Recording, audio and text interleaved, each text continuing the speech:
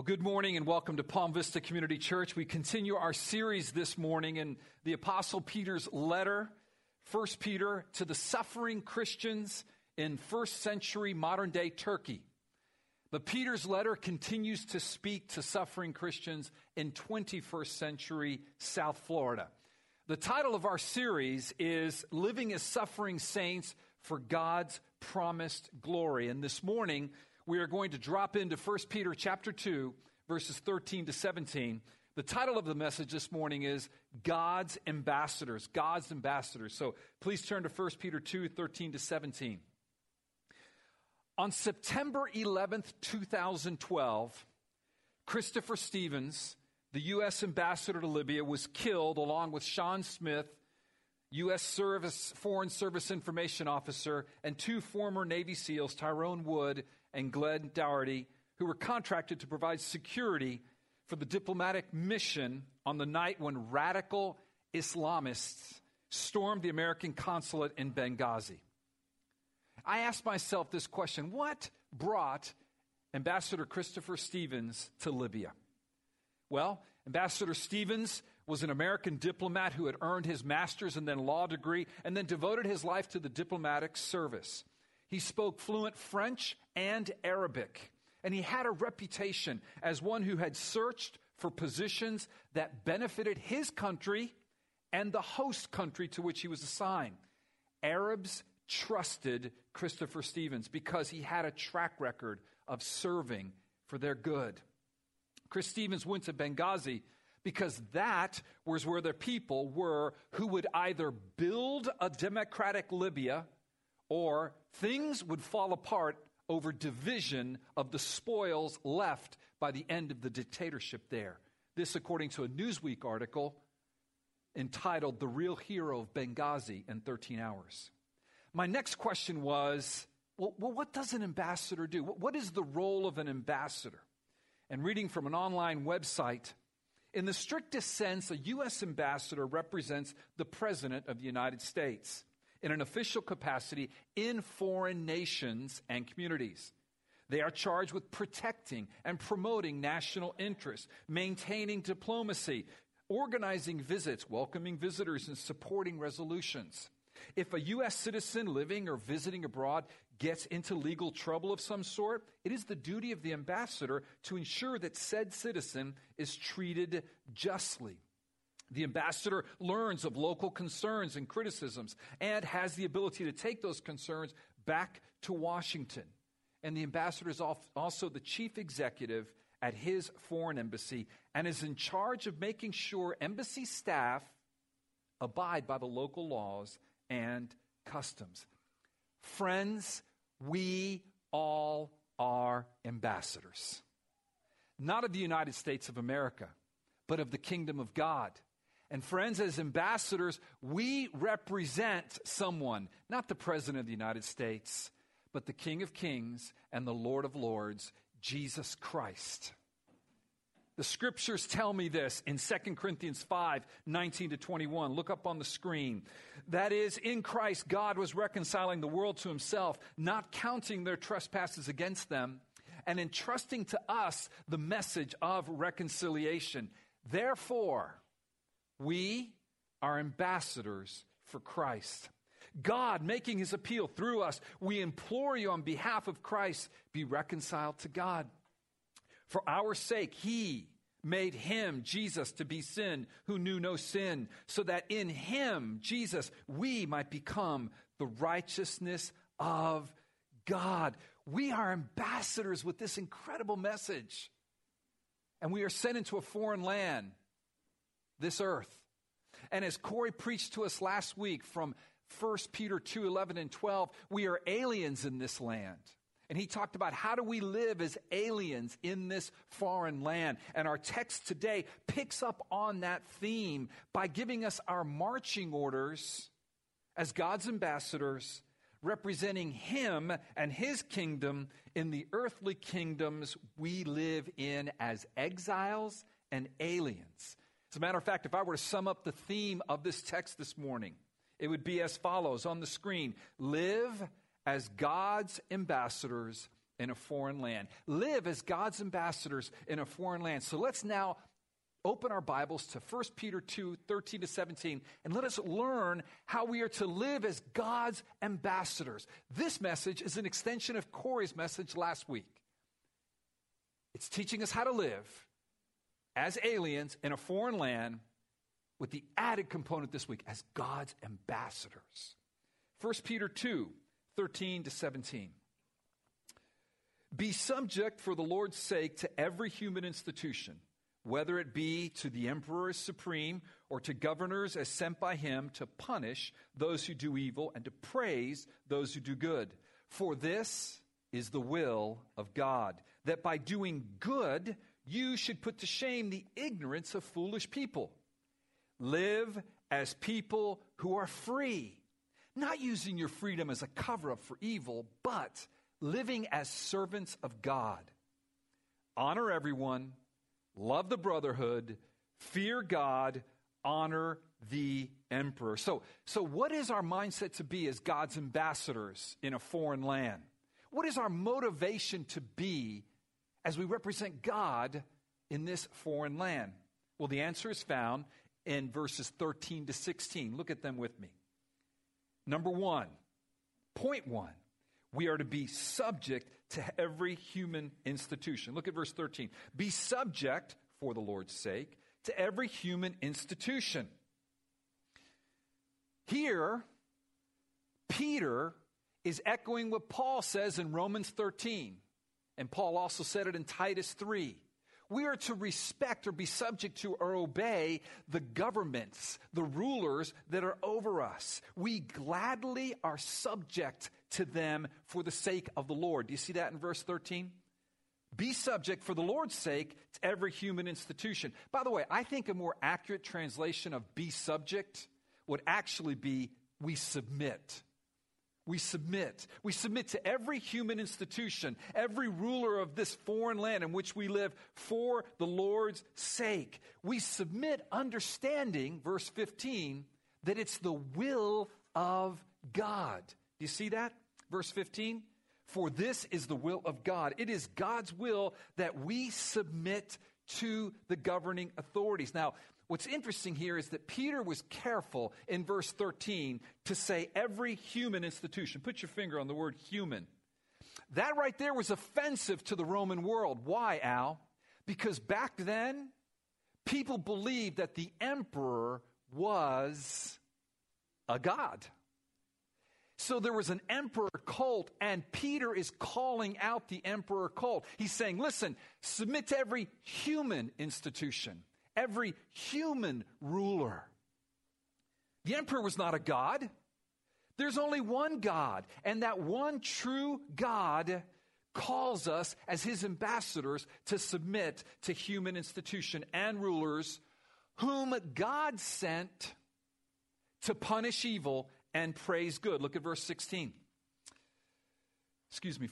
For this is the will of God, that by doing good you should put to silence the ignorance of foolish people. Live as people who are free, not using your freedom as a cover-up for evil, but living as servants of God. We are to live as servants of God and submit to these institutions that God has established to punish evil and to praise good. But what happens, Al, as we heard from Corey last week, when those human institutions don't punish evil and praise good, but in fact punish good and praise evil? Well, it's at that moment that we must do our very best to submit to them, because it is the will of our ruler, and to obey the laws of the land, except when those laws are against God's laws. You see, as verse 15b teaches us, and as Corey reminded us last week, we submit and do good to silence those who do not know the Lord. In verse 15, it calls them, these are these people that are blind, ignorant, foolish people.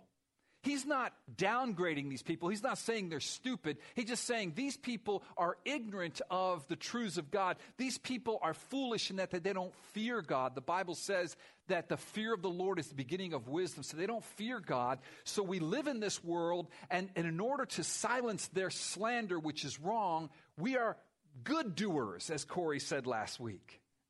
We fear God, and we do good, and we are good citizens, and we serve in our communities, we serve in our neighborhoods, we serve on the PTA of the schools that our children attend, we're part of the neighborhood association boards, we're trying to be good citizens to silence their critique. I love the illustration that Corey gave last week of when you do good deeds, even with people that disagree with us, and when we're trying to follow our conscience, for example, on marriage, and we're saying that marriage is something between one man and one woman, and then we're called bigots. But later, if that guy lives in my neighborhood, and I come and serve him, or it's a widow that lives in my neighborhood, and I'm mowing her lawn every week, or I'm blessing them, or I'm a good citizen and I'm helping in my committees and I'm helping in my communities, I'm on the crime watch, and I'm doing good because my ruler told me as an ambassador, go represent me by doing good to the very people that are slandering you. You're silencing them. And God is blessing, and you're being my representatives. This is the motivation. This is the mindset we're to have as we represent God. And then we see that we submit in verse 16 as people who are free. We submit as people who are free. This tells us right here that our identity, as we submit to the leaders, as we submit to the government, we do so as people who are free. We are free from the slavery of sin. We are ransomed by the blood of Christ. We are no longer enslaved by sin or a sinful lifestyle. Again, Corey talked about that last week. We are set free, my friends, to do what is good, to do what is right, to bless others. And we use our freedom to honor our God. We submit as servants of God. Verse 16, our freedom is restricted by God's will and God's authority. We live under God's lordship, obeying the government as God's servants. And then in verse 17, after having given us our motivation for why we submit to the local government, after having given us the heart and mindset, in verse 17, he gives us 4 commandments that outline for us how God's ambassador is to behave, how we're to behave in this foreign land in which we serve our God. Look at verse 17. Honor everyone. Honor everyone. Because we believe that everyone is made in the image of God, we honor everyone. We treat them with dignity and respect. Because we believe they are created in the image of God. This has huge implications for how we live our lives. This has huge implications for my attitude when I'm standing in a long line at Sedano's or Publix or Winn-Dixie. This has huge implications for when I roll up on a traffic jam on the Palmetto and I want to get there first. This has huge implications when I'm dealing with my child's teacher at school.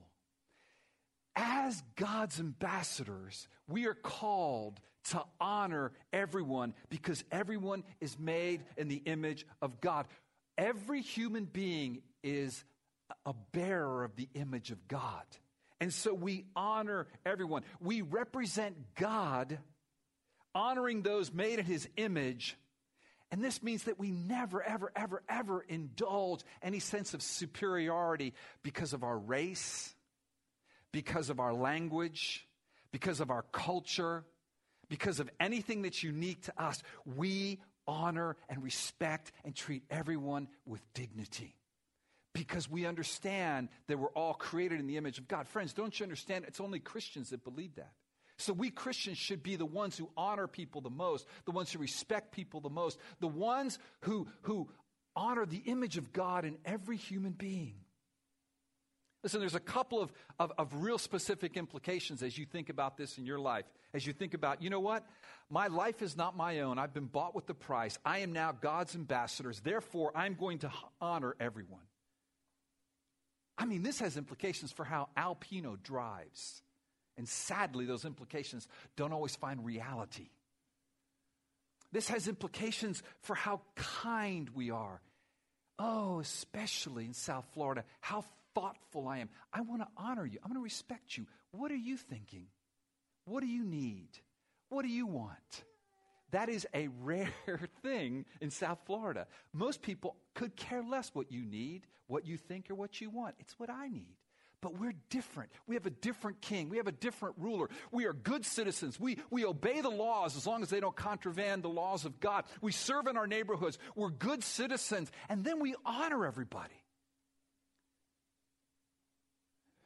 That prevents me from sticking my hand out my window at times and making universal signs that everyone understands. All right, you got where I'm coming, right? But I can do that in my heart, can't I? I may not actually do it with my hand, but in my heart, I'm not honoring you. I'm thinking you're an idiot. And that's not how we should think as God's ambassadors. You got that? You're not here representing you. You're here representing God. Or are you? Whose kingdom are you representing? Your kingdom or his? See, you have a whole world full of people representing their own kingdom. You have a world full of little kings and queens battling each other for superiority. But then we are a people who have one king. We represent him. So we honor all people. There's one other implication in my mind. It is never appropriate to show more honor to someone the world would value and play favorites. Oh, in South Florida, this is an epidemic. I don't know if you're an autograph getter. If you are, I am not condemning you at all. Okay, please don't hear that. All right. But my friends, I want to treat the mailman and the waitress with the same honor and respect and dignity as I would treat the best sports star in this city or a CEO of a company. The world doesn't get that. We go nuts over the stars, and we're rude to the waitress. And we call ourselves Christians. And as Corey said last week, the world goes, You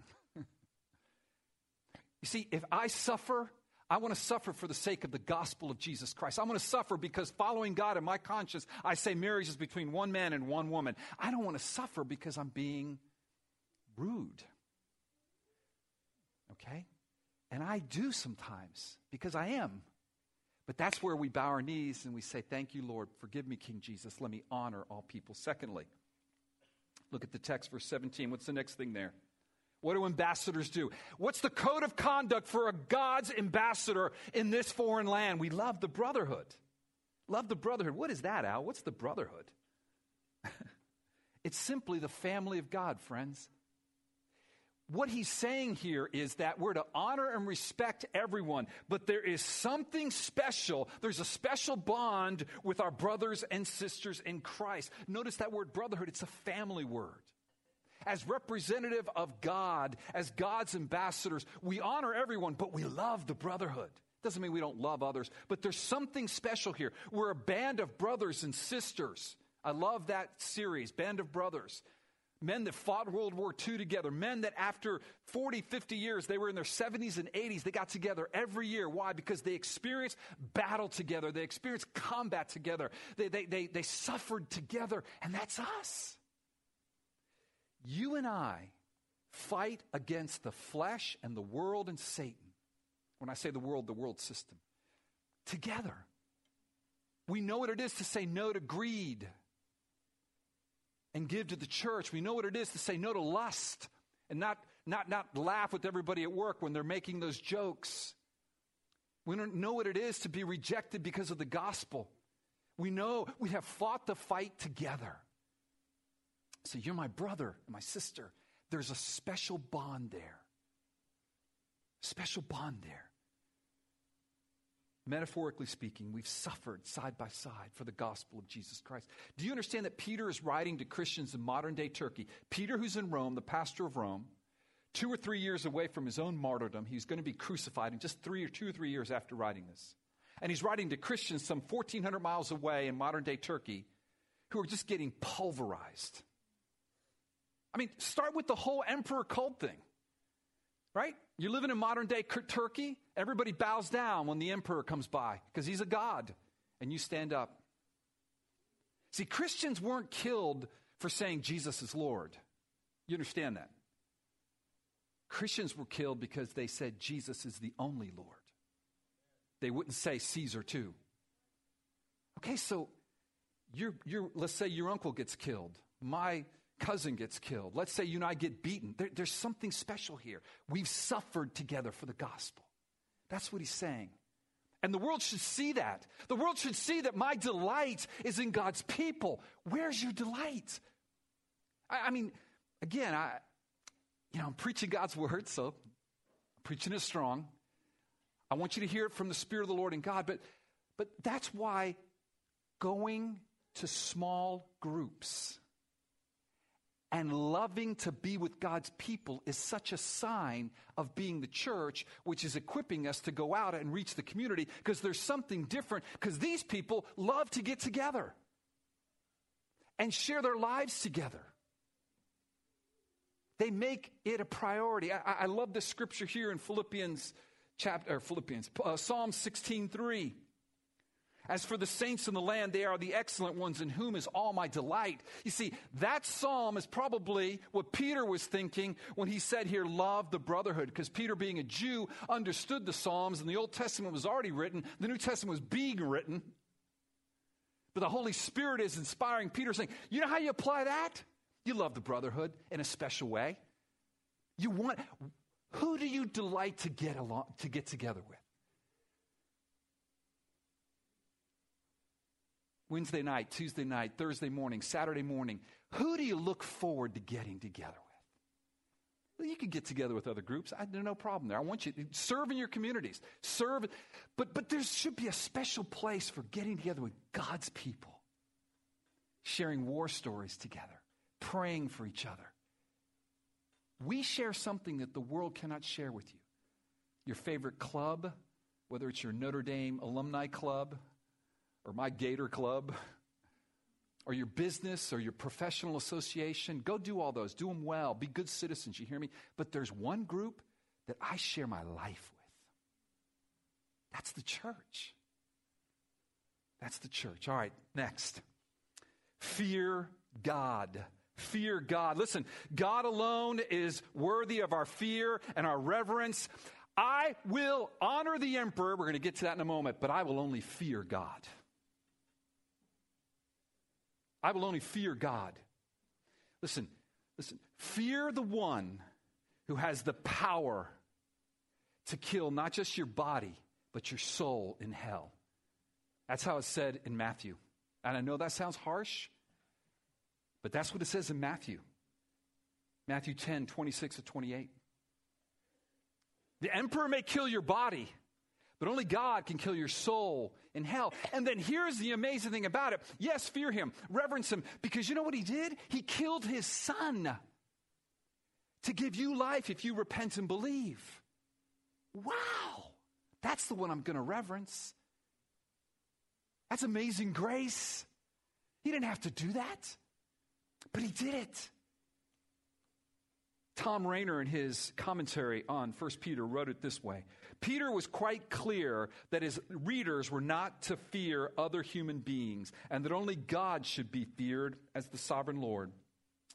Fear belongs only to God because God alone determines existence and non-existence. Whom do you fear? Do you fear the person that can take your job, take your life, take your reputation? Do you fear the person that's going to make fun of you when you go to work or at school or in your neighborhood? Do you feel the person that can ostracize you and maybe reject you? Who do you fear? Oh, church, we're to fear God. And they should say, that man fears God. There's a pastor that I became aware of in Germany. And his first name is Wolfgang. It's a good name for a German pastor, huh? And his son showed us a picture back when his father was a pastor during the Nazi regime. And it was of hundreds of people who were bowing down before the Nazi symbol. And there was one man, I mean, it's this incredible picture, black and white picture, that was just standing there like this. Now, I'm not saying it's easy. You know, sometimes it's easier for me to do something like that than to not bow my knee in fear when I shut my mouth about sharing the gospel with someone that I know is going to ridicule me or call me out. You know what I'm saying? I give in to the fear of man there. Okay, well, that's where the gospel is so wonderful for us, isn't it? But fear God. And then finally, honor the emperor. Yes, honor the emperor. Honor the emperor. Absolutely. But don't be in awe of the emperor. I read a story recently of someone, well, I'll tell you who it is. It's Tim Tebow. And I'm sure he wouldn't like this. In fact, I've heard him talk about not liking this. And in the story, it said that he worked out at this high school in Tennessee. Because he was flying through, he was going to speak at an abortion or a pro-life rally against abortion, and he hadn't announced it to anybody. He wanted to do his workout, so he goes to this local high school and he starts working out. And it says when the players came, I guess he was late in his workout. He wanted to leave before the football team came to do spring practice, but he was late, and so he was still there when the players got there. And it says as they told Tim Tebow, hey, the players are arriving. We can sneak you out a back entrance. He goes, no, I want to meet him, right? Because he's thinking of himself as just a normal guy. When he walked in the locker room, it says they were all in awe of Tim Tebow. Now, I understand that in one sense. I got it, okay? Multiply that by 1,000,000 when it came to the emperor. And what Peter is saying is honor the emperor, but don't be in awe of the emperor. Don't be in awe of someone that has great power, a lot of money, is driving the nice cars, someone who's got a lot of influence, someone who can maybe, move, public opinion, or someone who's a great mind in business or a great inventor or someone that's just bad. You do not want to mess with that guy. Don't be in awe of that. Honor the emperor, but don't be in awe of him. See, here's the final point. If our ultimate loyalty belongs to God, then we will obey his will. We found that out in verse 15. It is his will to honor the king, to honor all human institutions as human institutions, and to live good lives, to be good doers. As Corey said. Why? So we can say, persecute me because I follow my conscience and say that marriage is between a man and a woman. Persecute me because I follow my conscience and say that killing babies is wrong. Persecute me because I say Jesus is Lord and Jesus alone, and he's the only way to God. Call me a bigot.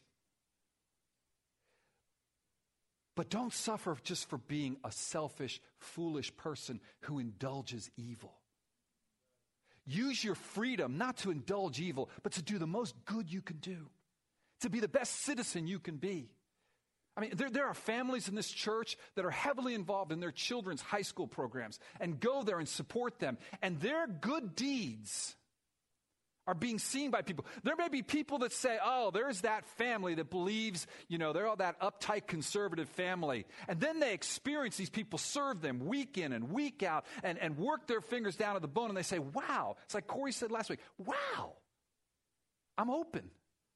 It's like that woman who God saved and moved from a lifestyle of homosexuality, who's now, I believe, married and the pastor's wife. And it was that pastor and his wife that said, come on into my house.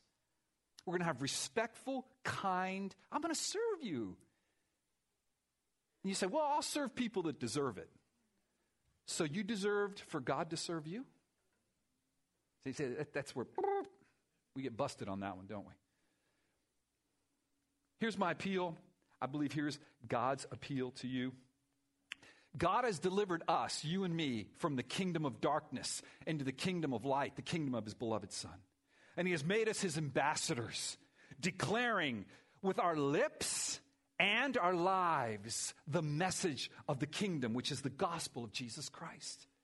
I appeal to those of you in our midst this morning who have not bowed your knee to Jesus and your heart to Jesus as Lord. You will one day. You will. I pray you do it today. That your eyes will be open today. That the one who has the power to kill our body and soul in hell killed his Son to give us heaven to those who repent and believe. That grace would fall upon you and you would bow your knee and your heart and your mind and your wallet and everything and say, Jesus, forgive me, you are Lord. And I appeal to those of you who are citizens of the kingdom of God, my brothers and sisters, my brother, let us live as God's ambassadors by God's power in Christ Jesus our Lord. Amen. Let's pray. Worship team, please join me up front. Lord, I pray that you would work in us at Palm Vista Community Church. Father, we need your help. We need to learn how to live as your ambassadors. We tend to live as free agents. I'm representing Alpino. Thank you very much. Whatever's good for Al is what I'm going to do. Oh, Lord, forgive me for that selfish attitude.